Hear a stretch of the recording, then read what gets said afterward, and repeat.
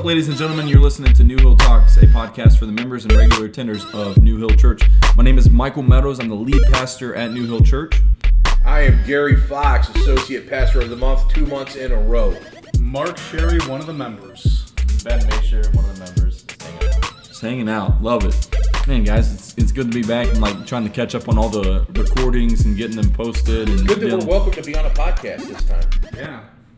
I know we were left out last time, Gary, but I guess we're Like, just let's get Michael up here. Yeah, the star.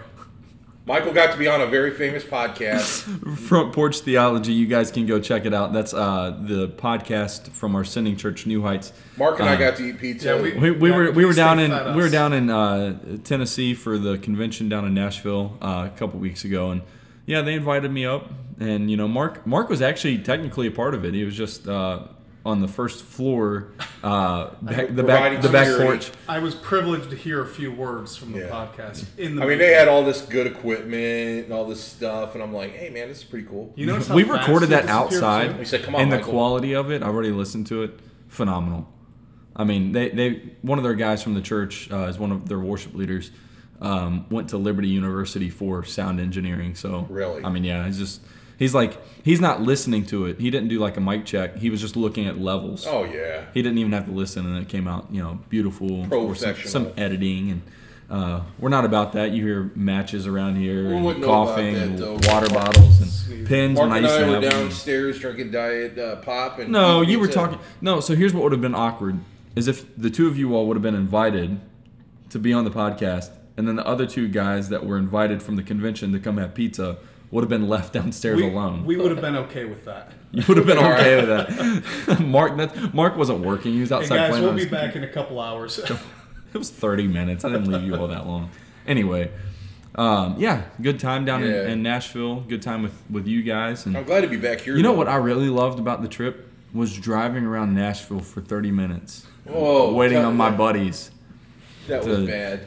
Yeah, we shouldn't play that joke on Michael ever again. That was kind of mean. He said, okay guys, I'm going to go get the car, I'll whip it around here, and No, I'll call you when I'm... So I'm taking Aubrey and the girls back. I'm just going to let our audience know. Back to the hotel. It's bedtime for the girls. The guys and my family, we had dinner. We went to Prince's Chicken? Hot Chicken, baby. Prince's Hot Chicken. Sounds like Princess Hot Chicken when you say it. Prince's yes. Hot Chicken. And it was really good. It wasn't everything Mark expected because it wasn't the original location. So yeah, they're getting, yeah. So for me, Gary, and Aubrey, you know, we loved it. You know, so Mark was a little disappointed because he had expectations. So, anyways, I'm like, yeah, I'm gonna take them back since we only have one car. You guys don't get an Uber, and then we can go and we can hang out for the evening. Gary's like, yeah, it's cool. Take my phone, charge it. So Gary's without a phone. So Mark is left with a phone. That's it. And I'm looking at him right now because I get back to where Gary said they would be. Oh, and he said, I'll call when I whip around. When I come around the corner, I'll call and let you guys know I'm here. So I call Mark and I'm like, all right, like they're like fiddling around in the store, like whatever, maybe looking for something for their wives. I think that they bought their wife's new dresses from that one store or something. So yeah, they're on order. They're on back order. Okay. So I got my kids' gifts at the airport. Remember? Yeah, he's just grabbing them randomly. Not even thinking about it. Like small, boom, gone. Yeah, cut this one down. So it said Tennessee on it or Nashville or something. So I make a few calls and I'm driving around the block and got my windows down. I'm starting to like cheer and chant and yell and sing, and these guys never show up, so I have to call Mrs. Sherry and give her a call. I'm like, hey, do you have a GPS tracking device on Mark by chance? You can just start ringing his bell or something. In my defense, I had muted my phone from the conference, and then even worse than that, when Gary and I get into conversation, we're not exactly aware of our surroundings. So I'm checking my phone. I'm not seeing any calls. We're in the zone. I open it up, and there's like 18 calls from Michael and my wife. And let me tell you something about me, the too. Nashville police. This happened when I was a kid. My parents a missing person. My parents, Amber Alert. my parents would go out to the bar, and I'd call them.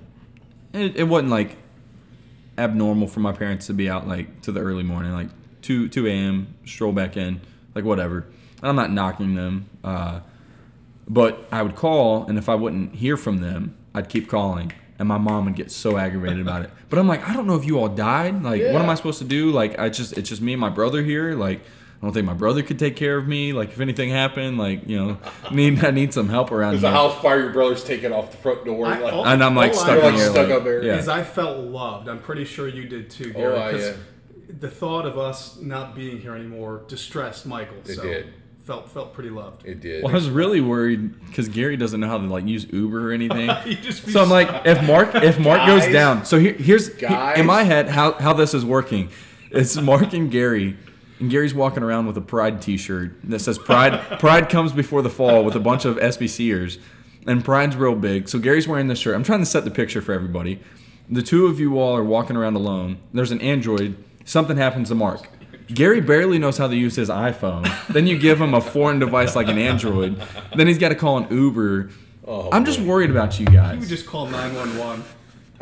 Can you guys help me with my Uber? I need to order one. When I'm around, everybody's always safe because you'd be amazed how loud I can scream. That is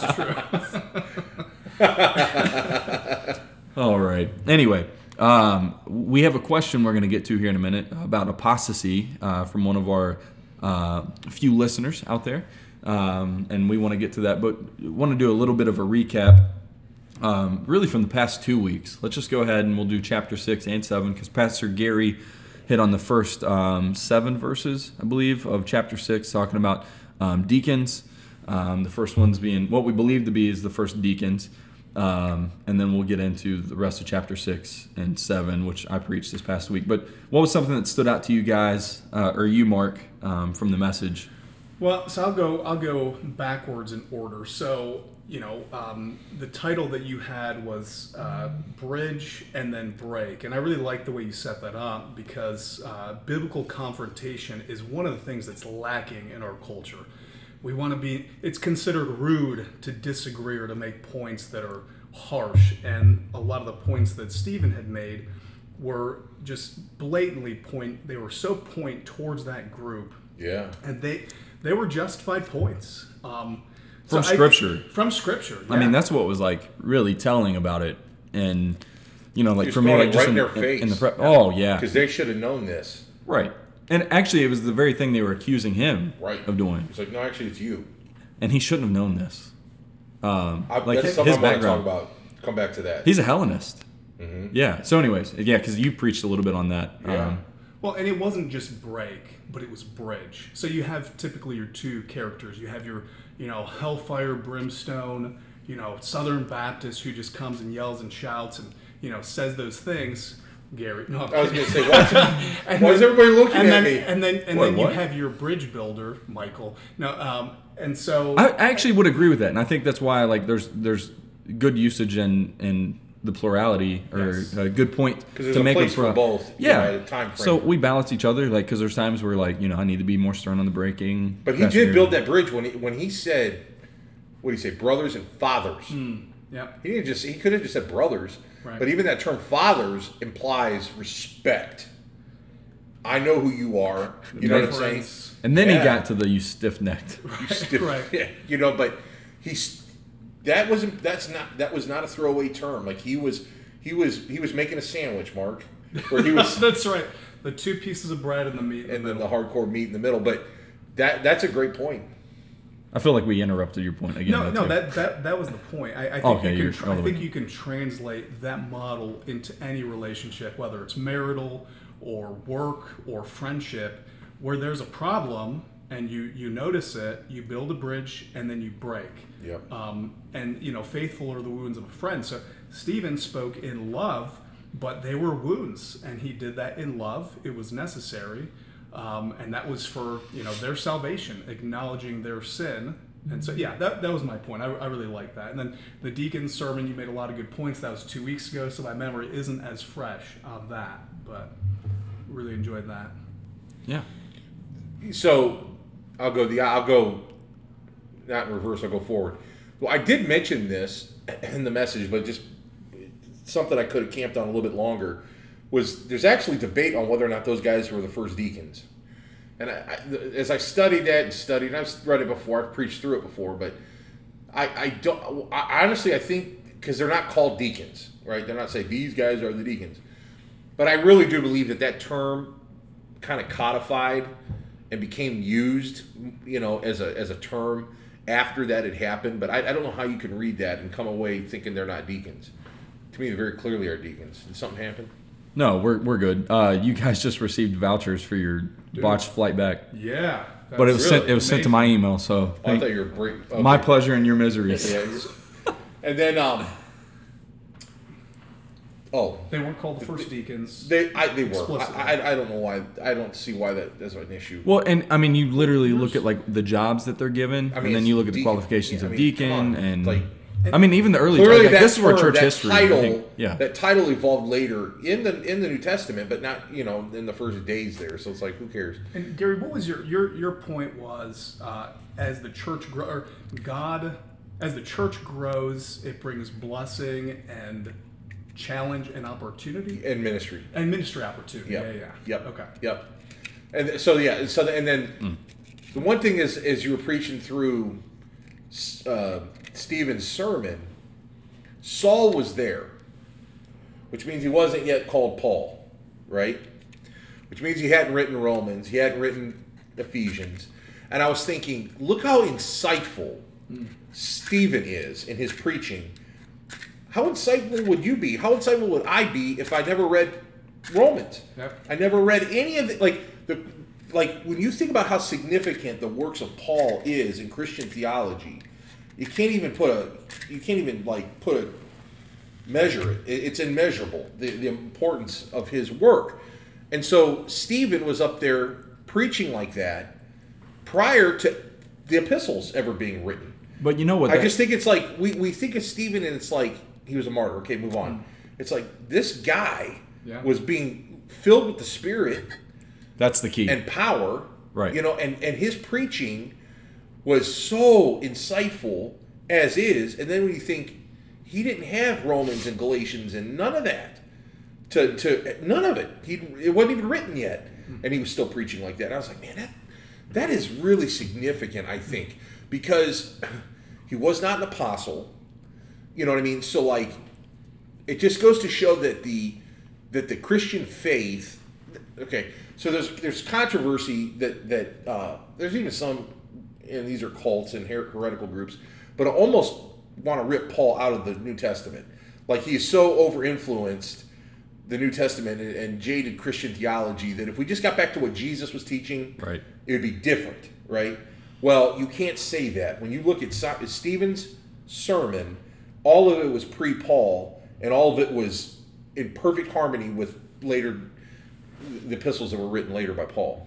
I just thought it was interesting. Good point. Yeah, and I mean, like, and should encourage all believers to know, like, it doesn't rest in really your ability. I mean, like, Stephen was filled with the Spirit, and, like, if you're a believer, you've repented of your sin, believed in the gospel, you've got the Holy Spirit inside of you. Now, you need to be in the Scriptures. The Scriptures are a blessing. Like, we don't have to be like Stephen and, like, hope for, the words or whatever. We've got it all written down, so you can even recite Scripture instead of trying to come up with a sermon. That's another point expository preaching. I mean, like, I don't believe that Stephen was even. Obviously, the Spirit was moving through him, but I don't think he was just like esoterically like coming up with these thoughts in the moment. No, which tells me that this is the way they were taught, and this is the way he was taught.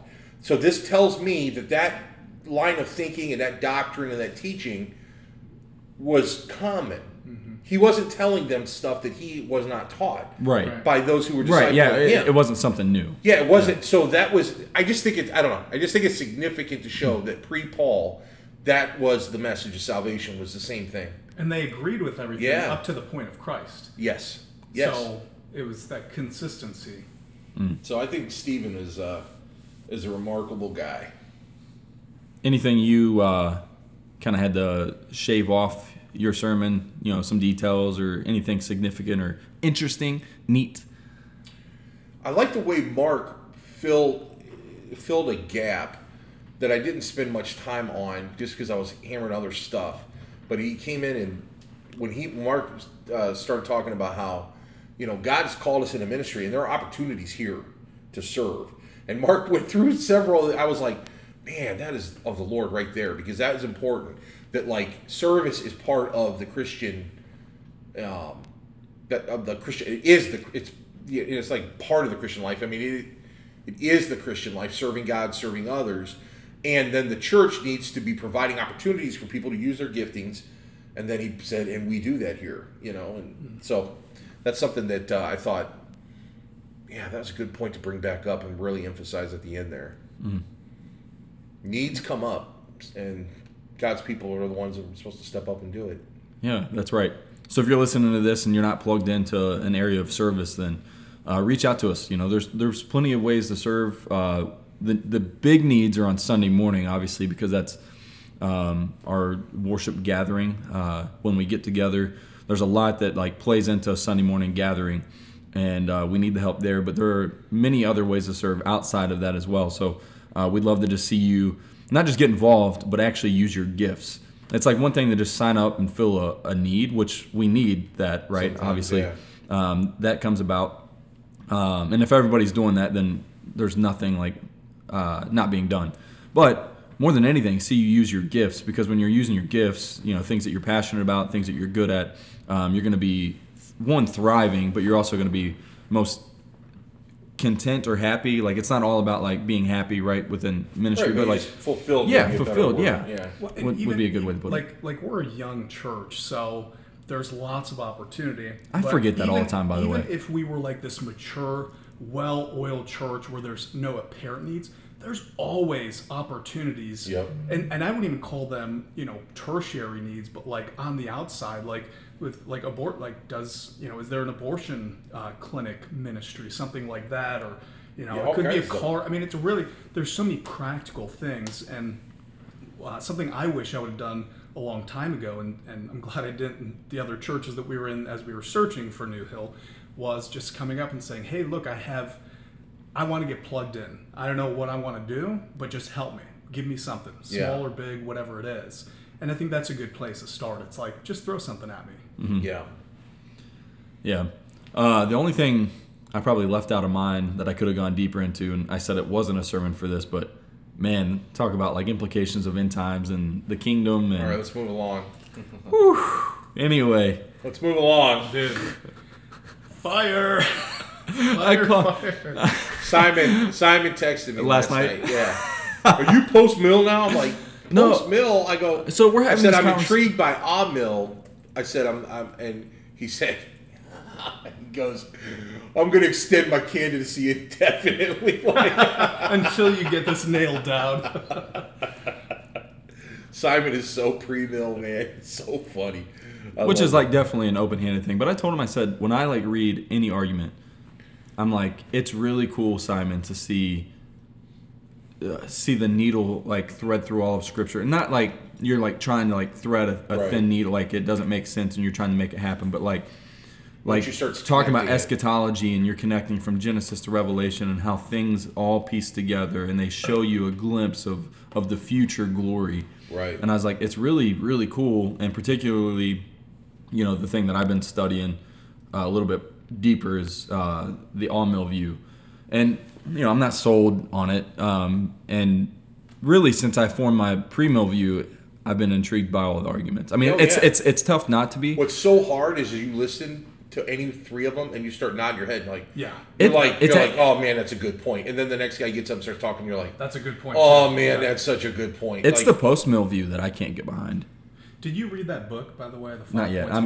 That's my next read. The post-mill, just real quick, it's too optimistic for me. They'll say, is society getting better, in the last 10 years? No. Well, what about if you go last 500 years? Yeah.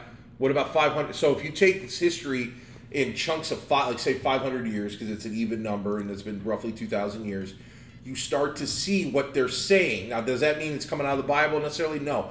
Doesn't prove it per se, but it doesn't disprove it. Yeah, but even look at Christendom. We put a man on the moon. I'd say it's going down. We put a man on the moon. The churches, people. Yeah. Oh my gosh.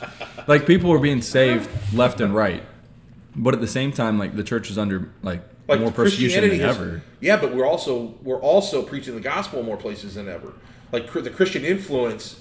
So the post-mill. So that's why I say you start listening to these guys, and real smart guys. All three of these views have seriously champions of the faith, scholars behind, and you start nodding your head. And I listen to James White or Doug Wilson if they talk about post-mill, and I'm that is a good point. the church has expanded. The world is far more Christian than it was 500 years ago. Yep. Think about it, like in Asia and like all around the world. Right. And so you're like, okay. And so then they're saying, their point is like it's not a straight line straight up. No. That you'll go through valleys and so forth, but you just keep that slowly but surely. But Doug Wilson would leave behind there's no great tribulation. No, it's not going to amplify. Well, he would say that happened in 70 AD. Right, and I don't buy that. But I can't buy that. But he would also say there's future coming tribulation as well. Yeah, he would say we're in one now. It's perpetual tribulation. Well, yeah, because sometimes when you listen to those guys, you're like, why are you not pre-mill? Because they're talking about like some serious dark ages, like that we're about ready, technocracy and Christians are going to go underground and all this stuff. Like you listen to James White, especially, he's really been hammering that. Like this, we are. Like, are you people thinking clearly? Like, do you understand you may lose your building? Your multi-million-dollar building may be gone. And look what's going on with Grace Church in California with John MacArthur and up in Canada. So, like, you start listening. I'm like, dude, that's what we're saying. You know what I mean? That's what we're about ready to go into the end times. And he's saying, but the last enemy that's going to be defeated is death. Yeah. Okay? And so that means every enemy, whether it would be the Judaizers, the whatever, on and on throughout history, there's in the Roman Catholic Church, all of these enemies have seemed impossible to defeat. Like totally all-enveloping, and we are screwed, we're underground, and they've all been defeated. This modern secular humanistic enemy is the newest one, right? And it looks insurmountable, just like in the days of John Huss, the Roman, they burned him at the stake. That looked insurmountable. But then 75 or whatever it was, years later, Martin Luther shows up. So their point is like, these enemies are going to pop up. It's going to look like all hell's about to break loose. We're all about to get wiped out. Christ defeats them. And then boom, boom, boom, boom. And then the very last one is death. Yeah. That's one of their big points. Psalm 2, Psalm 110, 1 Corinthians 15. Those are really strong post-mill or a-mill points to make. So I can get on and off the optimistic a-mill or post-mill bus at any time. I think there are enough similarities between those two where I can side with both. But the one thing that post-mill I think is lacking is the emphasis on persecution and suffering. They don't have a very good framework for dealing with that, frankly. Right. The a-mills and the pre-mills do, but that's the one thing. And then the no wars things, I just can't get on board with that. That there will come a time where there'll be no wars. They believe they're going to enter into the millennium, and it's going to be a golden age. They'll say different views on it, but basically the millennium is from the resurrection of Christ all the way to his second coming. That's a-mill, right? No, that's post-mill too. There's so many similarities, so many My head's flavors. Now. Yeah, that's why I don't worry about it too much. But I see those about there being no war. I see that being as a poetic description, hyperbole of the gospel state, the progress of the gospel in the world. Doesn't the post-mill believe? I've never that there will be a golden age prior to the return of Christ. That was the Puritans. So the Puritans believed that it was a coming golden age. So their form of post-mill was like. So what's the difference between post-mill and on-mill? Several. I mean, honestly, you can be on one side or the other and hold a different view of Revelation, and they could seem just entirely consistent with one another. I mean, really, there's so many different flavors. That's crazy. I think that the terms. Well, post-mill, what we think of now today, came out of a-mill anyway. I mean, a-mill is. Yeah, in a sense, post-mill, in a sense that the church age when it wraps up, Christ is going to come after the millennium. Right. That's Anyway, we got a question this week. What was the question, Pastor Gary? Robin, our listener of the month, 2 months in a row. Oh, right, Robin. She asked us to talk about how are we supposed to think about what do we do with the Saul of the Old Testament, Judas Iscariot in the New Testament, these people who were servants of God, in a sense, right? Called of God, served God, and then fell away. How do we reconcile that? And then even in our day, you see these pastors lately that have, Joshua Harris is probably the one that hurts the most, I think, because he was so orthodox prior to his apostasy. So did these guys, were they not saved? Did they lose their salvation? Because they're both with Saul and with Judas, you could make a good argument. I mean, Judas had authority to cast out demons. Yep. Think about that. So that was what her question was, essentially. I think I'm trying to make sure I'm getting it all. But that basically, how do we think about that? What do we do with that? Do these people show examples of people losing their salvation? If not, what is it? Well, and we've all had that Christian friend who they basically exemplified everything we thought was Christian. We thought they had the Spirit. We thought, they attended church. They maybe even preached. And then suddenly they're opposed to the gospel. So the question is, did they lose their salvation, or were they just never Christians? So the easy answer that we'll have to unpack is no one loses their salvation, period. Yeah. Now, scriptures are clear about that. Now, that becomes the problem, and I mean, it's really kind of what we talked about, and I think why this question was provoked was from this past week, talking about circumcision of the heart. So there's this idea that, people are following, and I would even say just playing the game of religious activity while never actually following Christ or having true faith. So that's, I think, where it came from.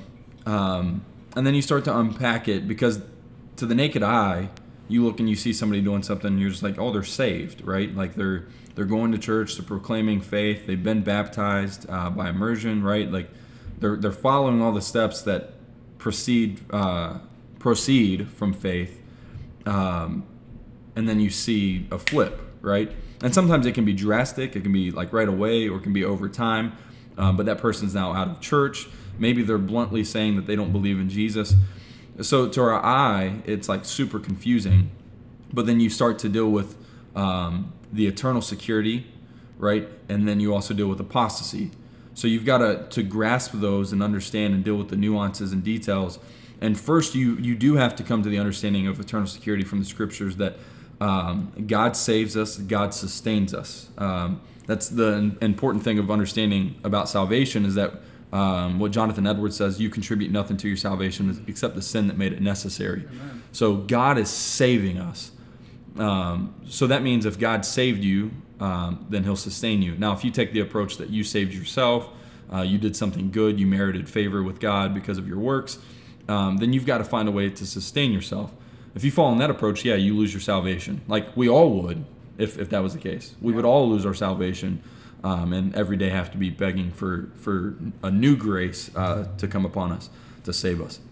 But because God saves us and sustains us, we've got to deal with those who were once among us but now aren't. And explain it. Yeah, and that's a great point. 1 John 2 says, yes. Why did they go out? They went out from us because they were not of us. For had they been of us, they would have remained. They would have stayed. And that's, I've had friends who I really thought were regenerate, and they forsook the Lord entirely, and they're opposed to him, and they post things on Facebook that are trying to discredit the scriptures and the existence of God, and it hurts. And I've one of a few options. I can say, well, they lost their salvation, which I think is abundantly clear from scripture that that's not possible, because God's not an Indian giver and justification is definitive. I think that messes with the doctrine of God declaring a person righteous through the righteousness of Christ. The other one is I can say, well, they played the church game. There was, I'm sure, sincerity along the way, but they were never justified and they went along. And then the third option is, hey, you know what? Maybe God did justify them. Maybe they're going through a short period of rebellion, and they will come back, because God, when God puts his hand on a person, like a prodigal. Yeah, exactly. That's a great point. The prodigal son always comes home. That's right. There's never a parable where a prodigal leaves and doesn't come home. And you'll hear that from us consistently. And what I mean by us, like the guys, sitting here and your pastors at New Hill Church, we consistently say that as, if they're really saved, then they're going to come back from it. Scriptures make that clear. That's So you want to talk about a more reformed view of eternal security? It'd be perseverance of the saints, like talking about that. Like if you're truly saved, you're going to persevere. Not prosper, but persevere. Right. Important to understand those differences as well. But those who are truly believers, again, are being sustained by God, and he'll see it through. Paul writes to the church of Philippi, he'll see it through to the day of completion, right? He who began a good work in you will see it through. Like, that's going to happen. Then why are there so many warnings? That's what I was just going to ask. In the Bible about that. Let me pull up. So what were you going to say, Mark? I was going to say, so anybody who's read the Bible, they'll notice these passages, these warning passages. They're very sharp. James has one of them that's really harsh. Yeah, James 5, right? Yeah. I mean, there's John 15. There's Hebrew. I mean, the entire book of Hebrews has 6. They have 5 warning passages. Here, let me just read. Here's a big one. I'll just start Hebrews 6, verse 1. Therefore, let us leave the elementary doctrine of Christ and go on to maturity, not laying again a foundation of repentance from dead works and of faith towards God, and of instruction about washings and laying on of hands, the resurrection of the dead and eternal judgment. And this we will do if God permits. For it is impossible. Okay, verse 4. For it is impossible in the case of those who have once been enlightened, who have tasted the heavenly gift, and have shared in the Holy Spirit, and have tasted the goodness of the Word of God and the powers of the age to come, and then, having fallen away, to restore them again to repentance, since they are crucifying once again the Son of God to their own harm and holding him up to contempt. How does eternal security fit there? I mean, these are people, it says it's impossible if they've fallen away. I mean, these are people that have been enlightened. They've tasted of the heavenly gift. They've shared in the Holy Spirit. They've tasted the goodness of the Word of God and the powers of the... These people, there's this warning that if that happens to you, you can't get saved again. Which, by the way, those that teach you can lose your salvation, I've yet to have one of them say you can't get saved again. That's right. But that doesn't prove, just because they're not teaching it correctly. Which verse was that again? 4 through 6. Yeah. So I used to hold the common view. There's 2 predominant views. It's one, they lose their salvation. The other is they just play church, and John Owen gets into they tasted of the Word of God, but they didn't really imbibe the Word of God. So the view I take is that this is talking about regenerate Christians. So he starts off the chapter, he's saying, let's not lay again the foundation. So there's a foundation, once for all, delivered to the saints. Jesus died once for all. He uses that terminology. So let's not go back to that and try to do it again, because for people who are Christians, and I think all these descriptors talk about Christians, tasting of the heavenly gift, partakers of the Holy Spirit, he uses that in chapter 3 as well, tasting the good Word of God. So I take it that this is a real Christian, and that the falling away in verse 6 is not a full, final apostasy that is falling into sin, and that it's not possible to renew that person again to a new... They can't be born again. Because to do that would put Christ to an open shame, saying, well, I need to be born again, so Jesus, you need to die for me again. And then he gives an analogy which can fit with that. And then verse 9, but we're persuaded of better things for you, that you're not going to fall. And the whole context of Hebrews is, don't go back. Jesus is better. So they were tempted to go back to the temple, to the sacrifices, to the pictures that the gospel was pointing to Christ about.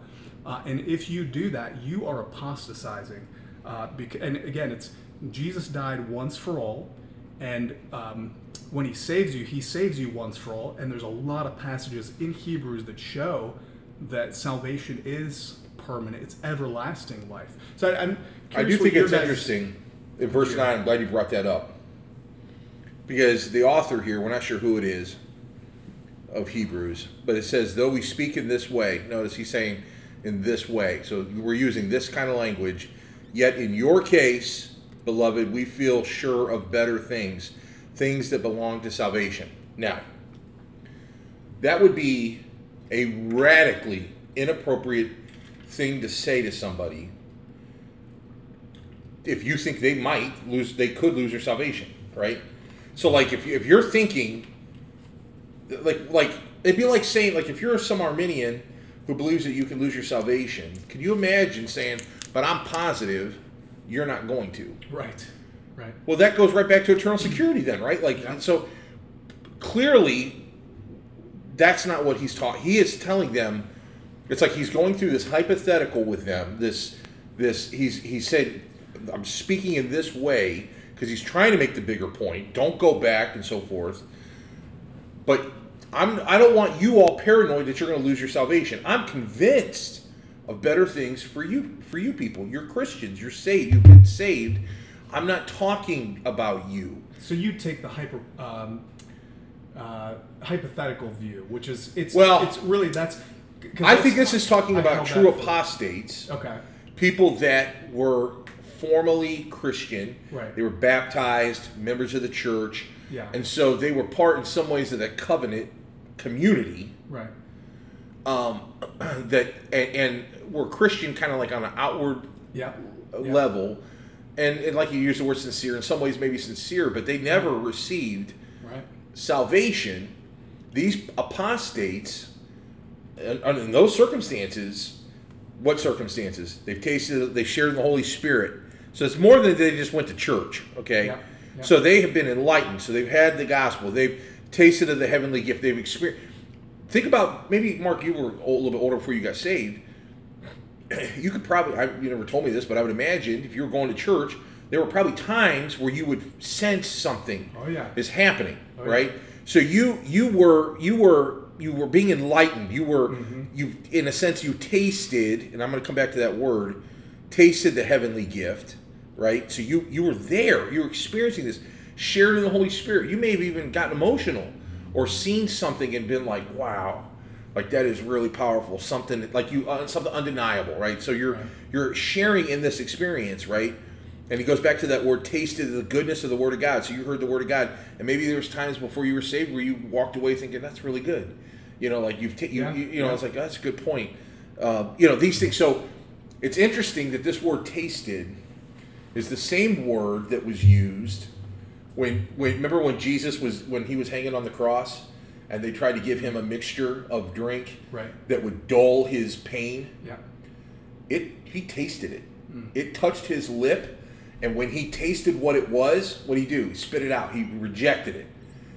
That's the same word. Yeah. So they've tasted it. They've gotten that close to it. They've experienced it to that degree, and they rejected it. Right? They didn't ingest it. They didn't take it in. Right. So we shouldn't confuse that to mean that they like.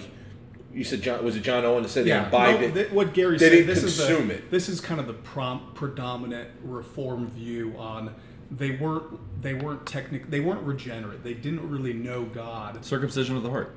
Yeah, they didn't have circumcision of the heart, and that's I held that for a long time. And again, I could be completely wrong, but I know this. When you look at these, it's not just like by comparison. Well, there's more passages that say that.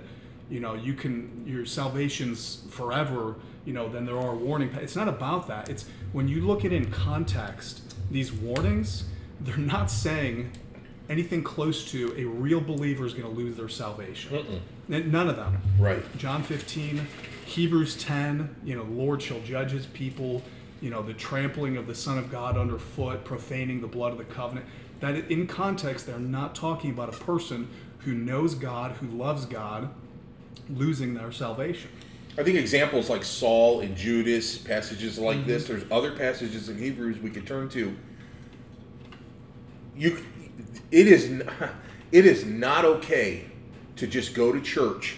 And I think there's some people, even some Christians, that think, like they would never say these people aren't going to hell, but they kind of think it's not going to be as bad for them. They're good people. They come to church and so forth. So God is going to take it easy on them, right? It's the opposite. It's the opposite. There are dire warnings to those people playing church and going and being religious and so forth. Like they're going to have it worse. I remember I went to what I would call a secret church here in Medina. I'm tempted to say the name of it, but maybe the guy. Stop. No, heck no.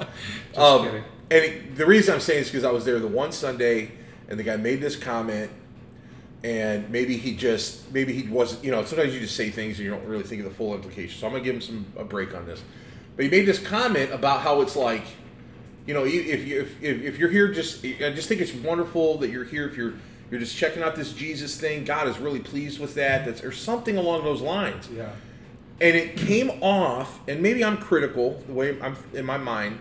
I was already skeptical of this church, and those apprehensions were confirmed.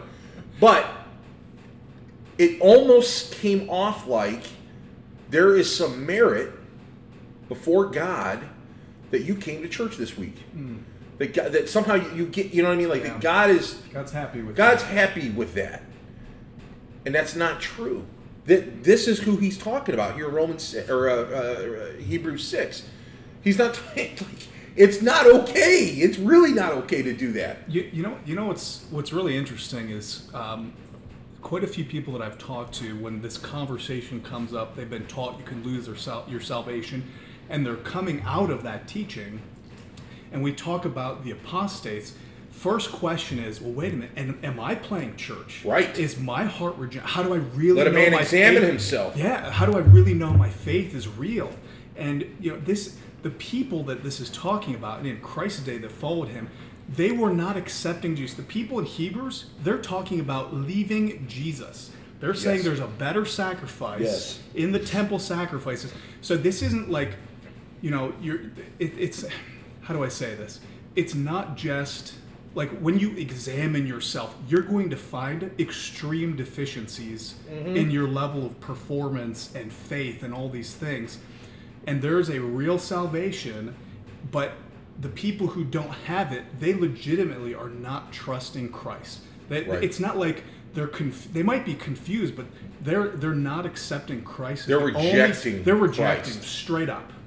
Formally, so yes, in their hearts. Because every time you sin, you reject Christ, right? So we all do that. That's not what he's talking about, and that's not. Right.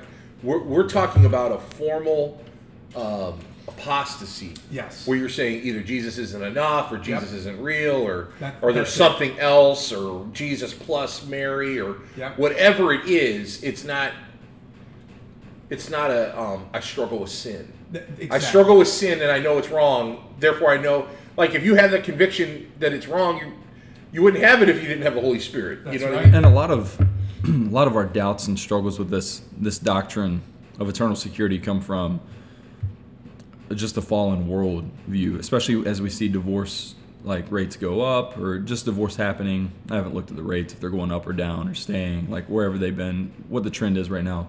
But you see it's just so prevalent, and it's accepted. It's a point we're not talking about it. In church, we agree it's wrong, whatever. But then you start to think about your relationship with Jesus, and it's that could just come and go too. No relationship that we see in this world is guaranteed. To continue on, our friendship, we know that. There could come a day 10 years down the road, and Lord willing, it won't happen, right? Unless one of us is sent somewhere else to do another work or whatever it might be. Hopefully, that would be the only reason. But we know that our sin could get in the way, and our relationship could be stained, and But when it comes to the relationship with Christ, if we have a true relationship with Christ, a saving relationship, not just professing, some truth that is true whether or not you acknowledge it, that doesn't change. It doesn't. Scriptures teach us about that. So think about your own children. Right. You know what I mean? That's the strong. Yeah. And you talked about really that with the prodigal. Jack up, your relationship with your kid or your parents, but there is nothing you can do for that. Literally, biologically, there's nothing that you can do to undo that relationship. So you're telling me that relationship is stronger than God's relationship with His people? It's no. And that's why we too, and we still love our children. Right. And we even go back to the early days of New Hill as a church plant with 15 people. I would always preach the gospel, knowing everybody's testimony. The gospel is preached, proclaimed. Expository preaching, we're going through verse by verse, whatever it is we're going through. At the beginning, it was the Gospel of John. And I would know everybody there. We wouldn't have any guests. And I'd still share the gospel at the end. Half were family. Yeah, like half was family. Like you whatever. Know that Chris and Jeremy and Luke and. But I don't know their heart. Like, and I know that their testimony, and I believe it. I believe these are brothers and sisters in Christ. But if for some reason, one day someone figures out that they're not a real believer, they're going to hear the gospel. They're going to hear it every time. From an article talking about apostasy from gotquestions.org, they say this, describing this aspect of apostasy and its underlying danger. A.W. Tozer writes, and quote, "So skilled is error at imitating truth that the two are constantly being mistaken for each other. It takes a sharp eye these days to know which brother is Cain and which is Abel."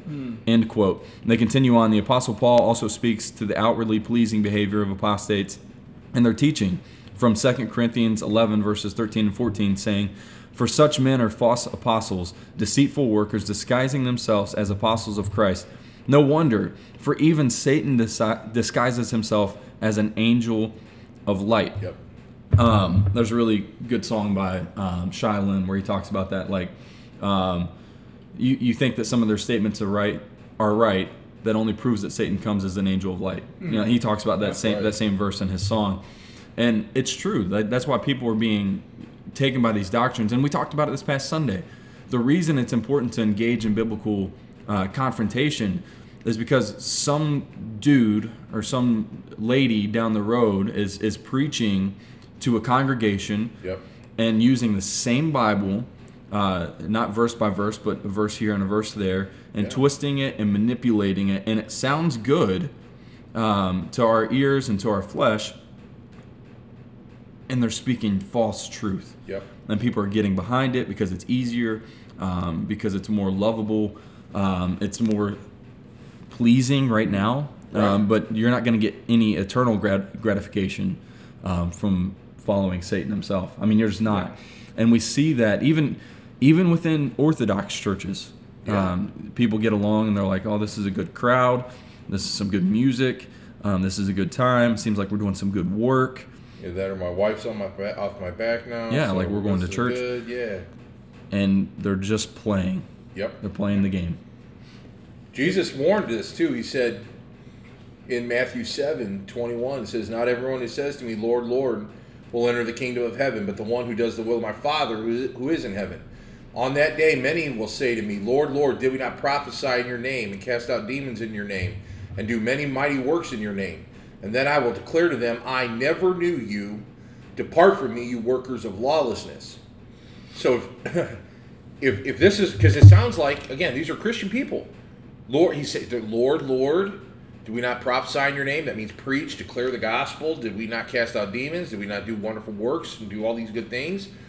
And it's interesting, Jesus doesn't say, "Depart from me, I don't know you." He doesn't say, "Depart from me, I don't know you anymore." He says, "I never knew you." So these were not people that were saved, but by the outward appearance, they would look like it, like Judas Iscariot. Yeah, and he's talking to Pharisees there, false teachers in particular, that rejected, once again, they overtly rejected Christ, and they thought their righteousness was sufficient to find favor with God. And that's the problem when he's saying, like, "Lord, Lord." These are people who are rejecting Jesus. Even though they do things in his name, they think their righteousness exceeds that of the righteousness of Christ. And they were never saved. He never knew them. That's right. At no point, in the midst of all their good works, all these things, they're foreign to him. Right. They're in no relationship with him. Which is, again, it's a sobering thought. And it's not a bad thought to think, is that going to be me? Mm-hmm. That's scary. We're supposed to think like that. But then you go back to what's the message of the gospel? Right. Do I believe the gospel? Do I trust the gospel? That's why we're told to examine ourselves. And I tell people, like, if you're concerned about this, like paranoid about have I lost my salvation, or am I? The first indication that that's not happened to you is that you care. Yes. People that are these people here, that doesn't even cross their mind whether or not look at all the good things I do. Yep. Of course I'm going to heaven. Right. You know what I mean? They're not worried about going to heaven. They got it down. Yeah. They're good. They're good to go. And then they find out on Judgment Day that they're not good to go. But the ones that are contrite, they recognize their sin, they mourn over their sin, and they're not clear about, this issue. Or maybe they'll say, maybe I never, okay, you can't lose your salvation. Well, maybe I never was a Christian. Right? Well, you wouldn't care. Yeah. You would not be upset. You would not, that is evidence that the Holy Spirit is at work in your life. You need to develop, and grow, both in whatever the sin is that is besetting you, and also in your understanding of the gospel. But non-Christians don't think like that. No. Nope. They're like, why wouldn't I go to heaven? Yeah, and this goes back to the doctrine of election. One of the confessions talks about that the number of the elect cannot be diminished or increased. God, sovereign God, Westminster Confession. Okay. The number of the elect cannot be diminished or increased. The number is set. And if you want to know if you're elect, the question is, do you believe on Christ alone? That's the question. There's not I know during the puritanical times, there were some really off-brand Puritans who they didn't have assurance. It was constantly introspective. Yep. Am I matching up? And it becomes a works-based performance before God. Yep. And that's no way to live. You can't, you can't live wondering constantly in fear if you're saved. What's interesting about that is that paranoia that some of the Puritans were guilty of, and some of us today, it's still self-focused. Exactly. Yeah. Constantly self-examining, self. And so your attention is where? Christ? No. It's you. I'm looking, yeah, exactly. It's not my faith that saves me. It's the object of my faith that saves me. It's Christ himself. Faith doesn't save anybody. It's Christ himself who gives faith. So what do we think about Saul? What do we think about Judas? What were these guys? Man, I know Judas was definitely not saved because the scriptures talk about him as the son of perdition. So Saul, so we're saying he was never saved. He had his hand in the money bag. He was constantly, I think he was undermining Christ, not trusting in him. Is Saul in hell? Okay, so Saul, I have a friend who said Solomon was not as well because he worshipped other gods. I don't know about Saul. You can make a good argument either way on Saul. I'm not sure on that one. That's a rough one because he lost his mind and. Yep. But he was anointed, right? As king. As he was king. Anointed. That's when King David says, "Don't take your spirit from me." He's talking about not the spirit in general. He's talking about the spirit of his kingship because the spirit left Saul and he was no longer king. Yeah, and David was afraid that was about to happen to him. Yeah, and all I can say, if you trust in Christ and you think you are so bad, look at these characters in the Bible. Look at Samson. That dude was jacked up. Look Lot, incest. Yes. I mean, and it calls him righteous. Look at Peter denying Christ. I mean, I bet you any money you have not compiled. What's the difference between Peter and Judas? Yeah, the difference was God. God had his hand on Peter, and he did not on Judas. So, Peter I loved, Judas I hated. Yeah. Even though Judas was clearly an integral part of his entire plan. Right. He was. He was one of the 12. Yeah. Yeah. Would you give Matthias moving along there? Would you would you hand the money? Okay, so we have a treasurer now here. I keep wanting to say Connie. Maureen has turned it over, and we got Kate Newman going, right? So we discussed who are we going to, even before we asked her, who are we going to ask? Okay, I can tell you the ones that would not be asked. There's nobody on the top of my head, but if we knew somebody had in their fraud. History, somebody had fraud or embezzlement. Hey, we love you, but we're not going to put so who is the most responsible and trustworthy and organized and transparent and so you come up with a list and who would be actually willing to do it. You narrow it down. So Kate Newman is the shining star. This is that. I mean, and does it for a living. And she's competent in it. She does it for a living, right? Yeah. So my point is they didn't just willy-nilly give the money bag to anybody, right? On the outward, Judas Iscariot was not only one of the 12, but he was a trusted member of the 12, and everyone trusted him. And they were all surprised. They were shocked what he did, right? So, and he was sent out to cast out devils. Yeah. He went out and preached.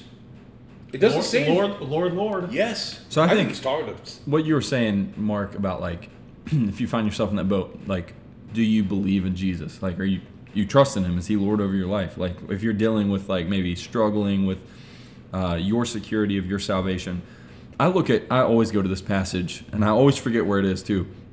But right after Jesus feeds the multitude, then he departs, he walks on water, you read, and then you get down to John 6, down to verse 22 and on. The next day, the crowd that remained on the other side of the sea saw there that had only been one boat there, and that Jesus had not entered the boat with his disciples. But then, anyways, it continues on. When they found him on the other side of the sea, so they finally find him. Rabbi, when did you come here? And this is where he goes on and he tells them, after feeding them bread and fish, he tells them that I'm the bread of life. Then they get mad. Yeah. Are you mad at that truth? Like, do you believe, like, what you're saying is so true? Now, this is where it becomes like you start to see the difference in apostasy, like, and is someone really a believer and not? You can follow Jesus and the signs, right? You can follow all these wonders and the miracles, and I would say you could be following church, right? Let's use a little bit more modern language. Right. People come in the church and you're seeing miracles. It may not be like a leg being healed, but like you're seeing miracles right in front of you. Right. Like even the saints gathering, like what a miracle.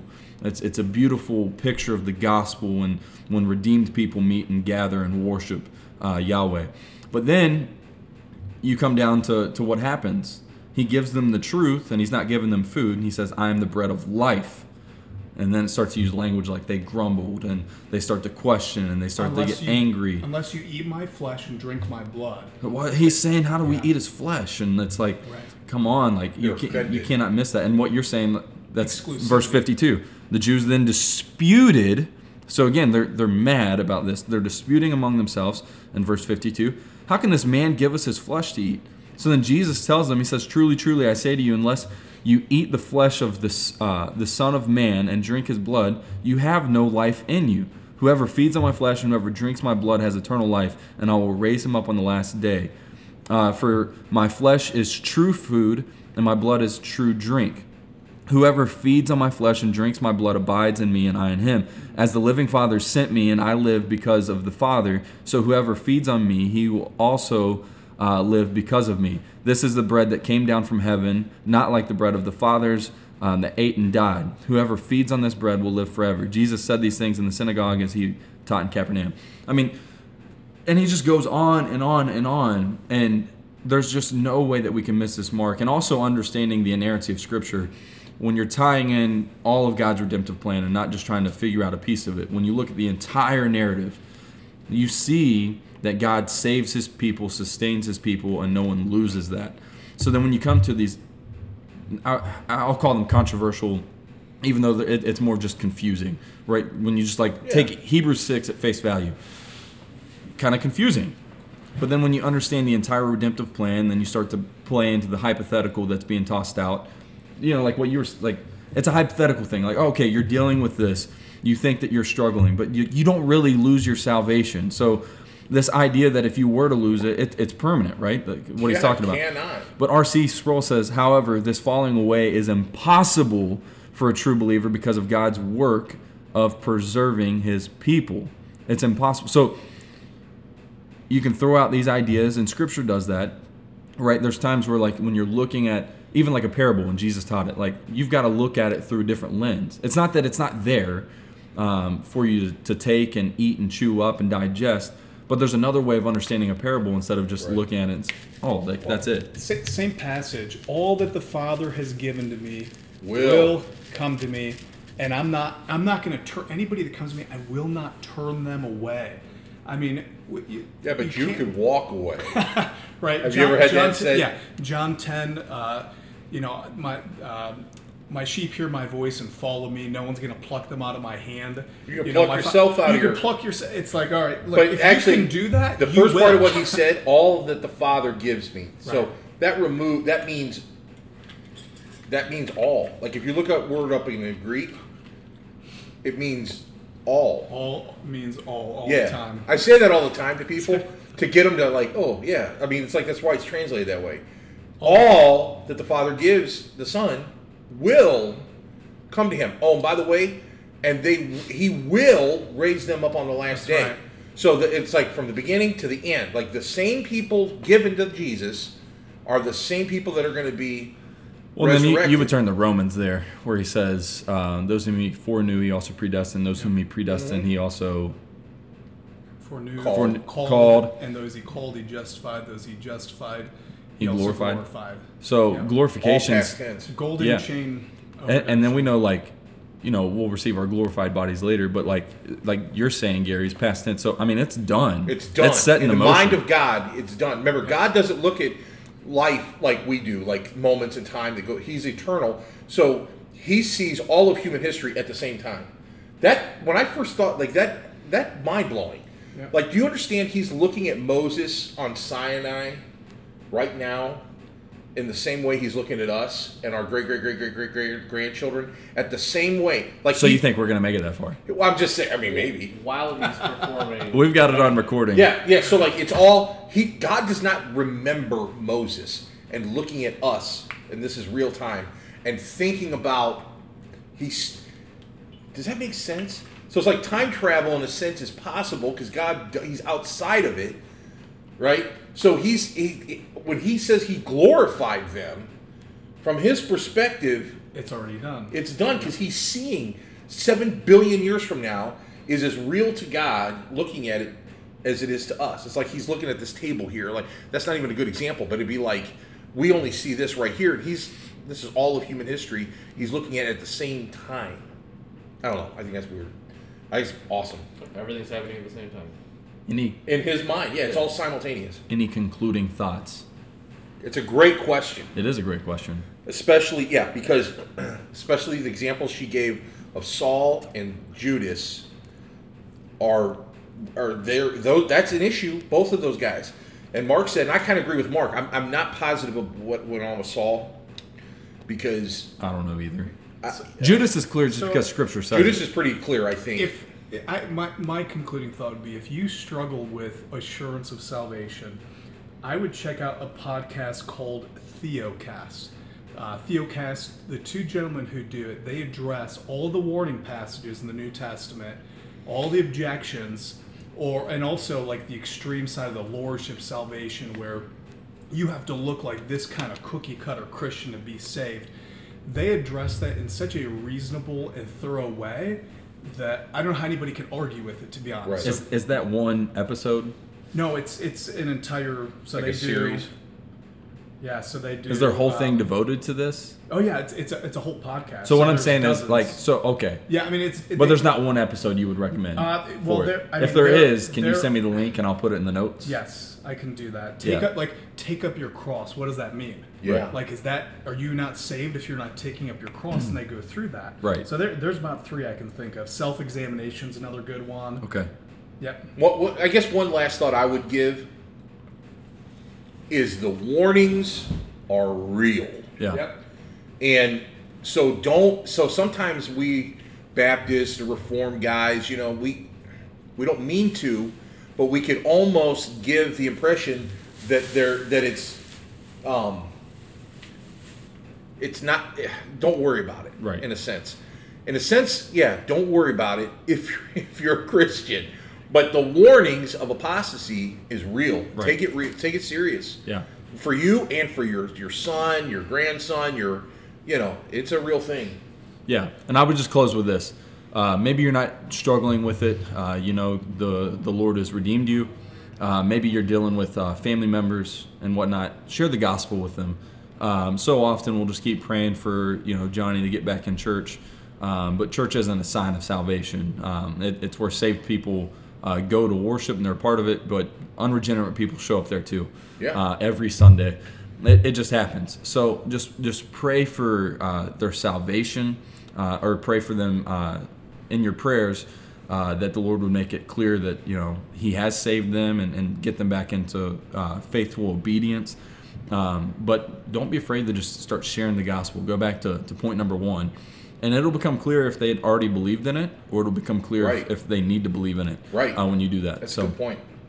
All right. Well, we hope that this podcast helped you to put Jesus into perspective. If you have questions about this episode, a previous episode, or about our relationship with Jesus, please email us at engage@newhilloh.com, or you can go to newhilloh.com/ask to send in whatever questions you might have so that we can help you grow in your faith. All right, church, go and honor God in all that you do, observe the things He's commanded, provide to the needs of others, and extend the offer that's been extended to you. Peace. Boom.